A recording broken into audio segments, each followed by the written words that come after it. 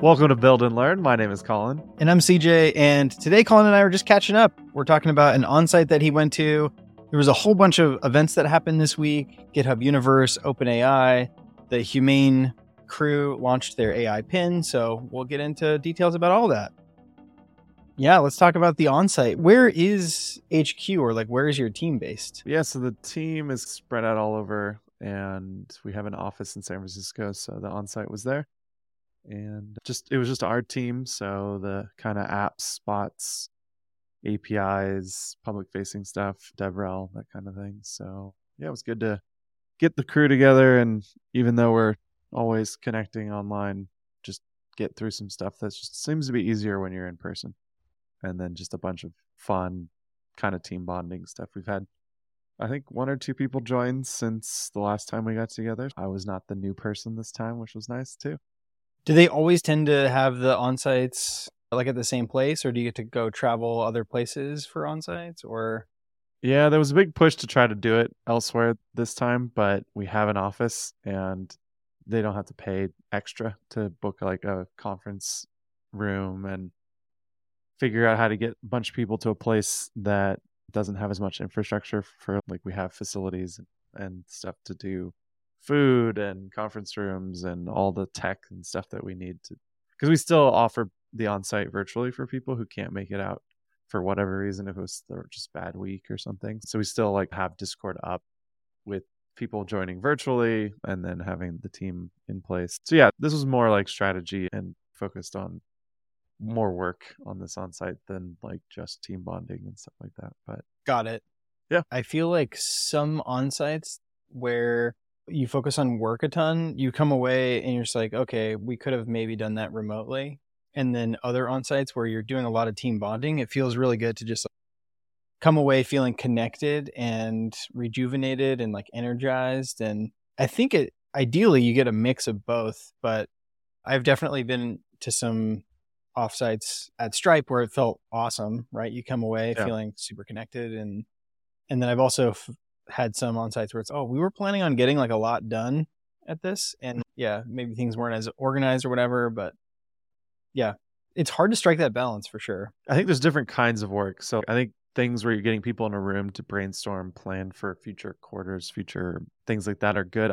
Wouldn't say that we'd all want to be in a room coding necessarily. We can do that back at home. But yeah, whatever is added from FaceTime, just being able to hang out. And some people show up wanting to talk about things that, you just don't get to. You don't have the hallway chatter when you're online. And I know a lot of companies that don't have any offices, they do move their on-sites around the world, especially depending on how global they are. So you've got like on-sites in Portugal and things. We had that with Orbit. That was some work, some brainstorming, like hearing from the team, like, what do you think we're building? Being able to work with leadership to get a sense of, this is what we think we're building. Is this aligned with what the team thinks we're building? This is maybe, a chance to whiteboard, which, as much as I love FigJam, it's not a direct replacement for being in the room for some of that stuff. And then we had a crochet time. We all had these little Woobles, like crocheting kits that we got to pick, and just meals and just bonding time. It was good. There were a bunch of people that I did not know that I just don't interact with that are on our activities team. So in Discord, there's these activities like games, and there's actually like a whiteboard type activity in there. Watch together, just more like a game studio inside of Discord. So that team I hadn't worked with very much. So it was good to do that. And we had hot pot. And so like myself and the vegetarians were on the other end, which were a bunch of people I hadn't met before, because it was like, this is the vegetarian hot pot and this is the non-vegetarian section. So it was fun. Awesome. Yeah, there was a talk. It's interesting that you mentioned crochet, because there was a talk at RubyConf 2022 by Tori, and we can link to it, but it was about how crochet and code are very similar, and it was an awesome talk. I really enjoyed it. Yeah, and also like just generally, I feel like all of those fabric arts remind me so much of coding. There's just instructions that you follow, and there's patterns that you can follow, or you can be creative and make whatever you want. And there's like fundamental pieces of the puzzle that you can apply and combine in different ways to make different things. Fun.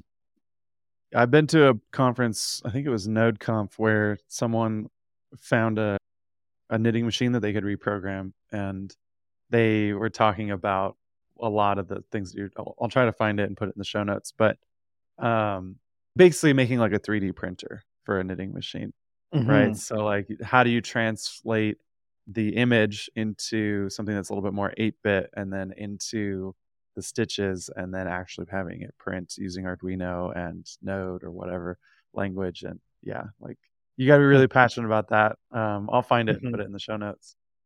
Yeah, super cool when I think when people bring their passions into tech. Yeah. I mean, you're going to spend more time figuring it out because you care about it, right? It's like, Yeah, you want to figure out I'm sure they enjoy crocheting by hand too. So did you see the launch of the Humane AI pin thing that just came out? You are the second person to have sent me a link to this, and Okay. I had not clicked on it yet, but I had seen rumors of this a few weeks ago. Yeah. Similarly, I heard a bunch of waves and I was like, AI pin, what the heck is this thing? Initially, I think when I first heard about it, I think the way that it was explained to me was that it was going to be like a necklace, like a medallion that you wear and it's always watching. But yeah, if you go head over and watch the kind of like launch video, it's more like a lapel pin that you snap on. I think those might be two different products. Oh, really? Okay. Yeah, I think right. know what you're talking about, and it's like a necklace medallion. They're trying to also be a little bit jewelry like, and it's like auto transcribing conversations that you have and things like that, which I think I mentioned to you makes me want to move to a forest. But Yeah. this could be a successor to it, could be a competitor to it, and I appreciate their domain name, even though it's hard to explain to people. It's hu.ma.ne. We'll put a link in the show notes, but their website is very interactive, very interesting. So for those people listening at home, what is the AI pin?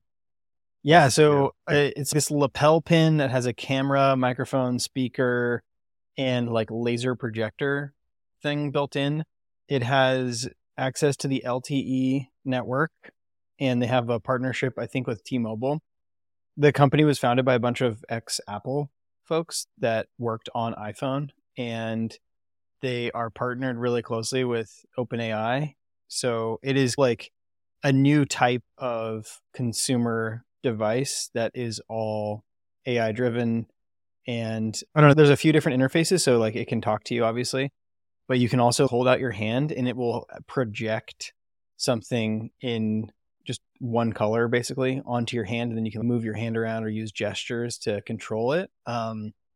And a lot of it seems like it's voice activated. So you can say, take a picture right now. Or some of the features that were like most mind blowing was like in the demo, he holds out a handful of almonds and he says how much protein is in this or something. And it's, oh, there's 15 grams of protein. And then he says, I'm going to eat it. And then he just eats it. I'm like, this is what I've been wanting for like the MyFitnessPal. Like it's a like supercharged MyFitnessPal thing. Just watch all the stuff that goes in my mouth. Just watch my mouth and tell. Yeah, exactly. Exactly. It bothers you. Like, CJ, are you eating something right now? Yeah, exactly. Oh, you shouldn't put that in your mouth. You're over your calorie limit for the day. Yeah, I didn't get a chance to watch the whole video yet, but I don't know. I wonder who this is for a little bit, because I have a drawer of devices like this from 10 years ago. They're not anything like this, I guess. We talked about the Ray-Bans AI glasses from Meta. I have this brain sensing headband, this arm gesture, finger sensing. Like I have literally a drawer of tech that I think some of them still might be in business, but barely supported. I think a lot of it was from the first VR wave of we were wanting to get input. And I think AI is probably making these a little bit more realistic. Those were inputs, but they weren't smart. They required a lot of apps and tech built around them to even be useful. When the headband company went out of business, now I have nothing to do. Like it's a piece of plastic and a bunch of chips that I can't use. What makes this something that do you think people want this? I think that something that I was talking to Nicole about was how we're already struggling with our kids' sort of addiction to screens, right? Like they're always want to be on screens. I definitely am addicted to it. I'm like, oh, there's, a 10-second break here between when my coffee water is heating up and when the whatever is going to be done. Let me pull out my phone and get a few quick hits in of TikTok or whatever. Like, it is super, super addictive because this thing does not have a screen. I feel like it almost does give you back a little bit of your humanity in a way. That said, I don't know if it'll be enough to replace a phone. And so I think, I don't know, it has the potential to replace a phone for many people, but for us who are on it all the time, using it for work, using it for lots and lots of different use cases, I think it's going to take a while for the features of something like a pin to catch up with the utility of a phone. They had a few apps out of the gate. I can't remember. It's not Spotify, but they're partnered with some music. Tidal. Yeah, with Tidal. And they're partnered with just like a handful of companies that will Tidal have, and Slack. yeah, they're going to have stuff out of the gate. But I don't want my Slack notifications following me everywhere I go. the one I did like that he was like, oh, summarize my day, or what do I need to attend to? And then it like looks at all your inbound stuff and figures out how to give you a breakdown. It's like having a secretary, maybe, almost. Yeah. Imagine, I'm sure it knows where you are. It's like you have a Mhm. meeting in an hour across town and you're not anywhere near it, and you Mhm. might not even remember. You're eating Mhm. almonds. We can see that you're eating almonds and Yeah. you're not. Yeah. You might need to get to this meeting. Like, hey, by the way, you have that lunch with somebody. There's things like that don't always end up on my calendar. I guess if it doesn't know about it, it won't be able to tell you about it. But Mhm. being able to have some context around the world. Your phone can do a lot of that today, but like you're right, you're pulling out your phone and how many notifications are we already getting? Mhm. I think the thing that I think most people are concerned by is the privacy side of this. And I know Yeah. that they have a light that's the Yep. trust indicator, but like Yeah. I don't think I feel better having a light on when I just don't know what conversations are being recorded and which ones are. Totally. Yeah. It's going to be like a giant privacy nightmare. And they like, when in the demo, he says trust like 10 times because Yeah. I'm sure like that's a lot of people's concern. And yeah, it's definitely something where you're walking around with a camera that's watching everything that you see. And definitely not everything that I see I want available for the internet to know about. I'd say between that and the glasses, we already have microphones and cameras all over the place, right? Like Mhm. on one bus, if every person has a phone, there's that many cameras and Mhm. at least that many speakers and microphones in the room. So it's not necessarily new, but it's more obvious when someone holds their phone up to your face. It reminds me a lot of like police body cam Yeah. footage. Like police, whether you agree or not with how the footage is used, like someone who's on duty might behave differently because they have a little big brother accountability situation going on all the time. And so, yeah, it might change your behavior. But Interesting. Yeah, I'll have to watch this full video and get. yeah, I'm keen to see what the internet is reacting to this. yeah. I'm curious what He, people listening to this are thinking. yeah, it was funny too. In the presentation, he said something like, he's like very calm and almost like monotone. He's like, tell Colin that I'll be over for dinner. And then it says, okay, I've constructed a text message to Colin telling him that you'll be over for dinner. And then he's like, now make it sound more excited. I was It's gonna like, say the you're one, just like, the little bit of the video I did watch, I was a little surprised that he's probably one of the founders, he must be the but founder. not a lot of stage presence there. Yeah. But it was like, oh, okay, so this is a cool use case that I think will flow to all messages eventually. It's tell so and so something, and then it reads off the message, and then you just say, make it sound more fun, or make it sound more plucky, or convey that I care about my parent this way or that way, or I don't know, like just using GPT to rewrite content in real time based on suggestions instead of having to edit. This feels more like the Tony Stark, right? Dream. Yeah. The Right. Jarvis, the Friday that you have with you. And they have their own voice because I there's some friends that I have who are like very if they're texting more than one or two texts back and forth, they switch to voice messages, which I never reach for voice. It's just like very foreign to me, but I guess Yeah. I don't know. Do kids these days prefer think- the like yeah. voice memos that you're sending back and forth? I think it's a cultural thing based on like ages, but I think it's also a cultural thing depending on what language you speak. Like I've definitely noticed certain culture, like where it's really hard to type. I don't know if some languages where you have to search like a bajillion characters to find the one thing that you're trying to say. I think in some cases, like it's just way more ergonomic to just say what you mean. Yeah. So I don't know. We'll see. We'll see how it goes. But I have not picked up that habit yet.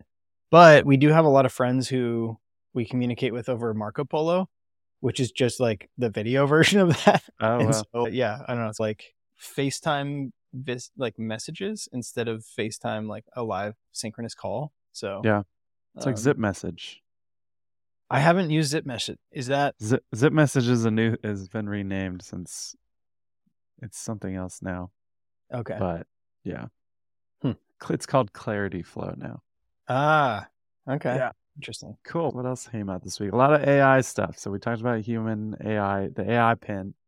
Yep. But there was also the OpenAI announcements, and Yep. GitHub Universe was like almost an extension of OpenAI's conference. Like Yeah. more AI stuff.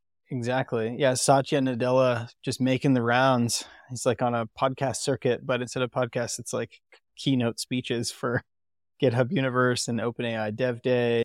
I watched the keynote for OpenAI Dev Day. I watched some of the GitHub Universe one, and it seemed a lot like we're adding Copilot to everything and not too much more depth than that. And so I expect that we'll see new buttons and things all over the place. Speaking of, Descript has like a new Ask AI thing that is also powered by OpenAI, where it's just like, give me show notes for this episode, or think of a title for this episode, or add chapter markers for this episode, and it will just edit like your composition in line, which is pretty sick.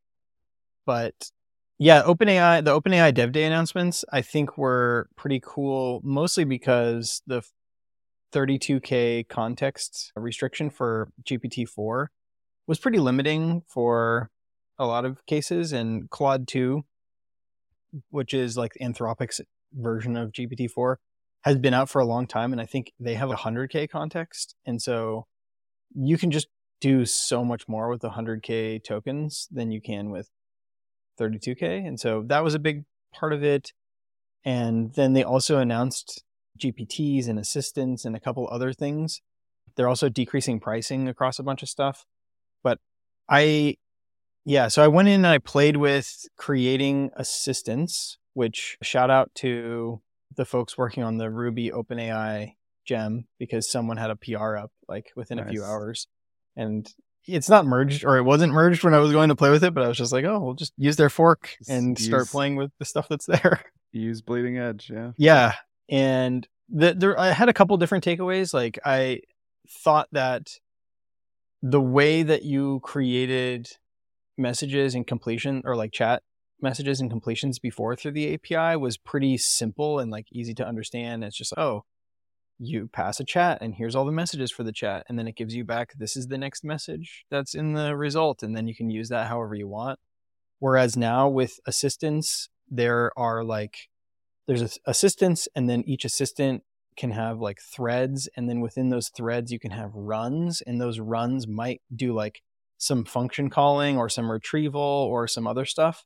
And the APIs are definitely still pretty primitive, and there's a lot of APIs. So like you're calling a whole bunch of things just to make one small thing happen. If you haven't already, you got to create your assistant. That's one API call. Then you got to create a thread, and that's an API call. And then you got to add messages to the thread. And then you got to create a run, which is like a run on a thread with a message. And then that will kick off some background tasks that may need some input from you. So it's definitely, there's like a lot more to it now. So I don't know. That's a lot of the stuff that people were building, right? Like you had to manage all those contexts and then do the run yourself. And now we're like, okay, let's give everything to them and get the full window. Exactly. Yes, especially the retrieval part, where that was, I think I put up a video like 9 months ago with Pinecone, and I just like couldn't get it working as expected. I didn't understand a bunch of pieces of it. And so having OpenAI just take care of it is going to be awesome. And having them deal with the window buffering, they will figure out how to remove the old messages or compress them or whatever so that you can keep the same sort of context and information. So yeah, a lot of those really tricky bits are going away. They also came out with GPT-4V, which is like the vision tool that's built in, and I think that's going to be pretty sick. So you can give it images and ask about stuff in line. Yeah. I think Wes Boss had tweeted, this was in October, so only a month ago, right? Yeah. An hour-long podcast, how many tokens of input and how much they would cost to summarize that podcast and all the different models. We can put a link to this. Mm-hmm. But with this announcement, they said that it took it down to 18 cents for an hour-long podcast. Probably because there's also a larger token context now. So you don't have to try to do this in multiple contexts and merge them or any of that stuff. Obviously, if you spend more, I think there was like some of the GPTs costs like 66 cents and you end up with like better quality, more of a limit, takes a little bit more time. So yeah, it's interesting to see. I don't know. I haven't been following the implications of what all this is. Like, where the total compute that's just being burned on AI stuff has got to be insane. And I know NVIDIA is riding that wave right now, but all of these announcements, I just think it's good to be a GPU creator right now. Totally. Yeah. We'll see. I feel like, didn't their stock price just took a huge hit too, right? NVIDIA? I think so. Maybe they're back up. Looks like they're back on top. They spiked back in May, and then it's been really wavy since then. I think that holding like the top spot is going to be tricky now that everyone is gunning for like how to create the right. But the price was a third what it is a year ago. It's 300% up from last year. Yeah. Not too shabby, right? Yeah. It would be good to work at NVIDIA. But it's still not quite the price of one share of Chipotle, though. Chipotle, I don't know when they're going to do a stock split or what, but one share is $2,111 right now. Wow. $2,100 for a share of a burrito. Nice.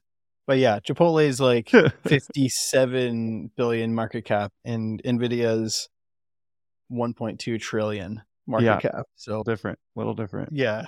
But still, yeah, I think when I was, or like whenever I heard about the drop, it had gone from like the 1 trillion down to whatever, the 900 billions again. And yeah, everyone's, oh no, did they actually do the thing?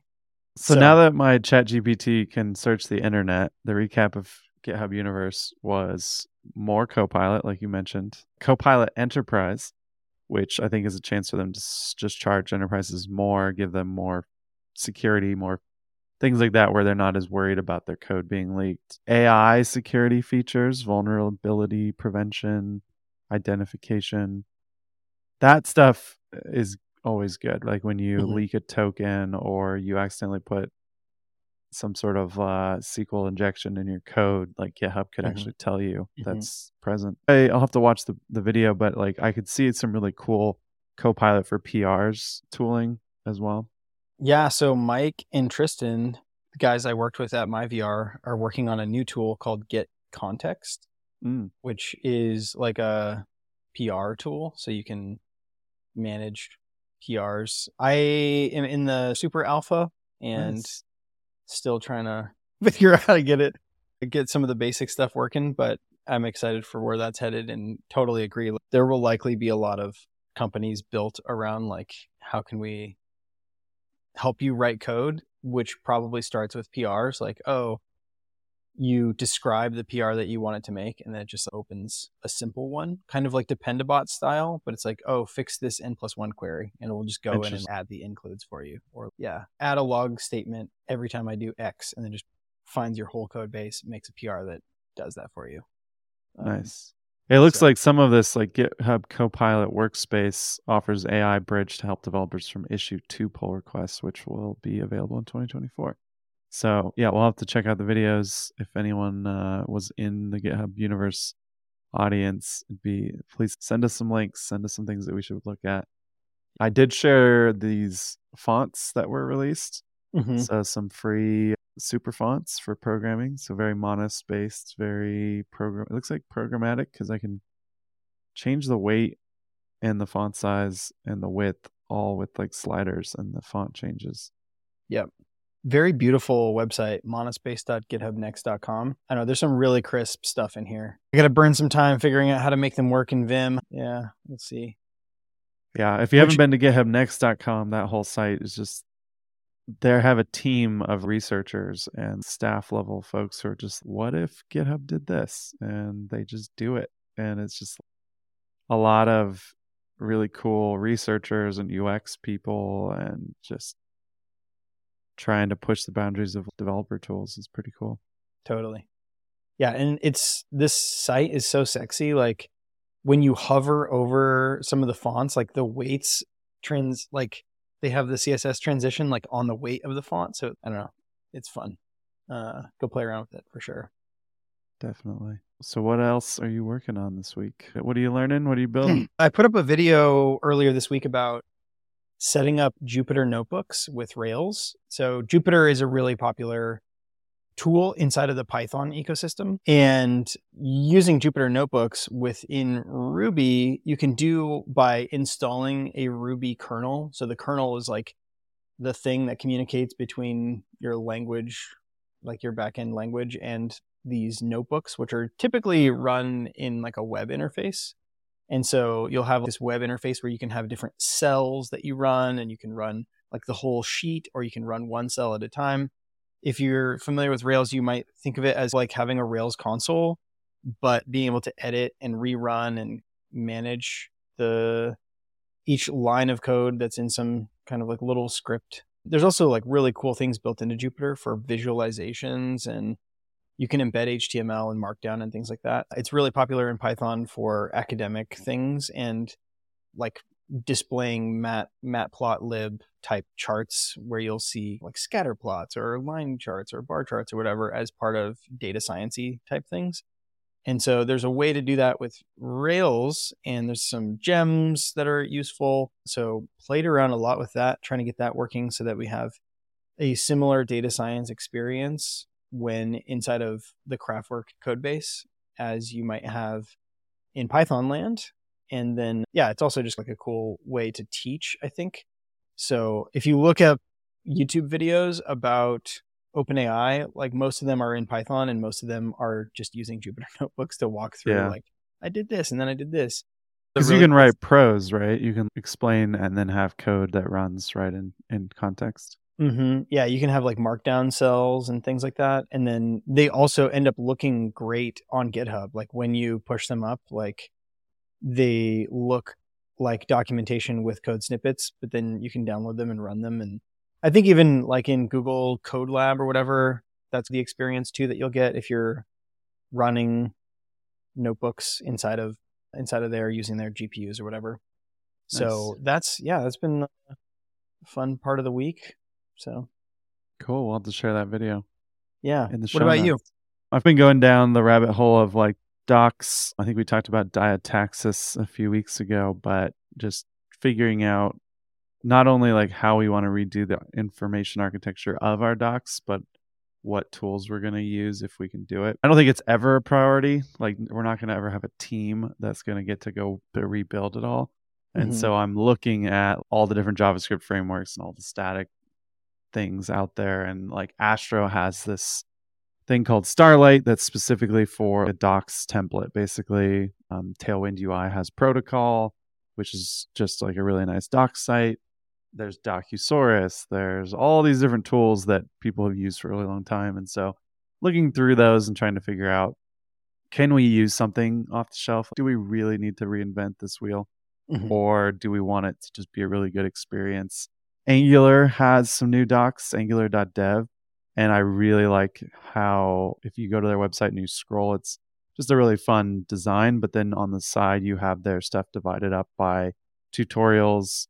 There's a playground. There's a reference. It's very obvious what like the division of stuff is there. Right now, our docs, you have like prose mixed in with reference, mixed in with, hey, don't forget to include your token. There's just a lot of little callouts that if you're not paying attention, you can forget something. Sometimes you're like, is this a tutorial or am I being explained how WebSockets work, right? There's different outcomes. And what I really like about Diataxis is that they have a distinction between tutorials and guides, in that a tutorial is meant to teach and a guide is meant to get something specific done. So once you have your bot, how do you host it? That might be more of a guide. You're learning how to host, but it might be more specific to like how to host this on a Cloudflare worker, how to host this on Heroku, how to host this on specific things. And so just thinking through all of that, there's a lot of content on the current docs site. So we're just trying to think how to move that around. And I think like most folks, there's like more stuff that we want to do than we have time to do. So what can we do first? Totally. A benefit that I would not have thought about a year ago is by using something off the shelf, there is likely going to be like easier integration with AI tools. And so LangChain, like the LangChain Python library, has built-in docs parsers for like the top end documentation website things. And so it already knows, oh, I'm going to read a whatever Docusaurus type site right now. And I know how to pull out the parts that are important for chunking this document and then using AI to like generate completions based on that. And so a year ago, I probably would have been like, oh yeah, let me just use MarkDoc and build my own custom thing that looks cool. And now I'm like, oh, using something off the shelf would make it standardized, and standardized might be a good thing because now you can plug into like lots of different ecosystems. So I don't know. Yeah, it's tricky. I think Starlight supports MDX and MarkDoc too. So there's some of that. Okay, they've already done the integration. There's support for localization. There's support for light and dark themes. There's a lot of table stakes there. Thinking about SEO, like whatever the SEO we have today is going to have to change if we move stuff. And so like thinking about all of that is also important. We have this thing right now. Our docs are in public markdown files that the community can see. And I think what's interesting about that is anything that we put into a PR, they can see. Once it's merged, it's in the docs. There's things that we can't necessarily, like a future feature can't go into those PRs until it's ready to be talked about. So like we can't even really start to work on the docs until we can talk about it, which is also an issue. So it's not that we want to keep things hidden, but some things we have to keep hidden until it's more well-formed and we know we're actually going to release it. We have staging servers for all of this stuff, but like on internal versions so that we can see it, get ahead of it. Started thinking about what does this look like in code samples? What does this look like in reference? Things like that. Even just like getting feedback from beta users, right? If you can't write about a beta, then even at Stripe, like sometimes we would send a Google Doc to early like alpha users and be like, here's what our docs might look like. Give us feedback. And then once we had something, then we would write some beta docs, put them behind a feature flag and, you know, let certain people into the beta. And we considered the documentation part of the product. Yeah. So that they would give us feedback just be about with the same feature flag, right? Exactly. Yeah. They were. It was exactly the same. Yeah. It's, if you're in that flag, then you get the docs and you get the feature. I would love that. Yeah. It was pretty killer. And obviously there's a whole team. There's like a whole engineering team that built docs and a whole other team that wrote docs. In particular, my buddy Dave, who used to work on the Angular docs. And so something that I remember him telling me about was that their docs all have tests. Like the actual examples are tested with whatever Angular test framework they have. So they know like for sure all the code snippets work and are like legit and perform as expected, which that's like another huge challenge is like, how do you manage and maintain code snippets and samples inside of the docs, which I find particularly interesting. Yeah, that is a challenge I look forward to once we get there. Right now, it's just we want to be able to do the docs and bring them to the 2020. By the time we get this out, we'll bring them to 2024 standards. And AI is a big part of that, I think. Totally. Yes. One question that I have is around how common it was for the community to make contributions to the docs. I'm assuming that was like one of the biggest goals was like, let's make them public so the community can help us maintain Yeah. them? Was that actually happening, or was it? Oh yeah, we have 40 open PRs right now. Okay. And Okay. if you're out there listening, there's frustration around how long it takes for them to close because we need to verify that what they've documented is in fact true. So Mhm. there's some like chicken and egg here with an open API spec in that sometimes it's updating reference that's just out of date because their experience as a developer is, hey, this doesn't return that thing anymore, or you deprecated this thing, or you said you were going to deprecate this thing and you guys still haven't deprecated it yet. Sometimes we have issues and PRs. The issues tend to be real issues. This thing doesn't work, or this is supposed to be like this. And we have engineers who do solve those things. Mhm. Whereas PRs are more the dev team, the DevRel team. And it might just be like, hey, you guys never documented this feature. So that feature's not fully rolled out. We appreciate you writing the docs for it, but we're not going to merge this until it's fully rolled out. Because whatever ends up in the docs is true. Whatever's in a PR is not necessarily true yet. And it's also tricky when you're having PRs from folks to maintain a consistent voice, style guides, all this kind of stuff. I think we shipped like a table formatter that has been nuking everyone's tables in a weird way. It's like not the way that most linters lint markdown tables. And so I broke because the padding on this table is a little bit funny, and it's okay. That's so dumb to have to fix, but that's something computers can fix for us. So yeah, totally. I have one more week in my accountability group, and I'm still trucking along on the conference room app. I'm going to do a little hackathoning on it today. Finding myself, I think we mentioned last time, like just finding myself having to build things that I don't think I need to build. So I have not moved to using Rails. I'm still in Node. And so I don't have like user logins and all that stuff. I'm just making it as the demo will be like if it shows up on the Google Calendar, meaning it was added by a person with auth through the Google Calendar, it'll show up in the app and you can like book the room right now anonymously and stuff like that. I am going to move this to Rails and use Jumpstart for the actual user onboarding, user auth, all that kind of stuff. And I was hoping, because Cal.com has this calendar infrastructure product they have, and I was hoping that I would just be able to use that or Calendly, or there's this thing called Nihilus that does like Google calendaring, Google Mail. Like it's an API for those APIs. And Nihilus you could build this with, but with Cal.com and Calendly, like they're really designed for booking a single person. If what's tricky about Calendly is if any of the conference rooms are booked, then all the other conference rooms will also be booked because they don't treat them as resources. They treat them as a person. And that person has a meeting at this time, so that person can't meet with somebody else. Cal.com, I would love for you guys to really have calendar infrastructure. If you power all these calendar apps, like you deal with time zone issues, you deal with all the things that most developers have to deal with, that would be really cool. What I find myself ending up doing is I'm building like this abstraction of calendars and events and eventing on them. So a conference room can listen to the calendar and act on it.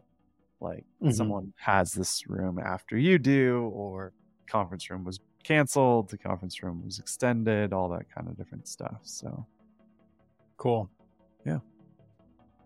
I'm like pumped to see it and excited that you're continuing to make progress. It sounds awesome. Yeah, we have been using Full Calendar, and every time I get a feature request from the team that's like, oh, can we add this or whatever, I'm like, ugh, and I kind of grit my teeth. I'm like, I don't know if it's gonna work with Full Calendar. And then I'm always surprised. I'm like, whoa, I can like totally just hook into this callback and then customize that part of the page this way. Or, oh, there's a CSS class there that I can customize this other thing with. Yeah, Full Calendar is definitely was the way to go. Yeah, for us, it's been pretty useful. But nice. Yeah, we're definitely a different use case. Cool. I don't know. Anything else you're working on? Just working. I like chipping away at Story Fuel a bit. So I'm going to say that by the time this episode comes out, you can go to storyfuel.app and submit a request on the landing page for a story to be added to the podcast. So if you go to listen.storyfuel.app, you can see some of the existing stories and listen to those as podcasts. And then, you'll be able to submit a story idea that you want to listen to. It's not going to be real time, but you can say, hey, I want to hear this story. So yeah, it's been fun. We will definitely have to talk about what you've been doing at Craftwork next time with Typeform, because I remember that being a painful thing at a previous company we were at. Yeah, it's like the same exact type of situation, moving off Typeform onto our own thing. So yeah, we'll chat about that. Excited to play with Story Fuel, and we can probably wrap it here. And I think we should talk about how you even get this much stuff done in a week. I think that's a huge topic. Hacking on Jupyter notebooks and videos and side projects on top of all your other life stuff. So we'll have to chat a little bit about how we get this stuff done. But, that'd be fun. It'd be fun to get into for sure. Cool. Well, let's wrap it there. Nice. As always, you can head over to buildandlearn.dev to check out all the links and resources in the show notes for this episode. And that's a wrap. Thanks, folks. We'll see you next time. Bye, friends.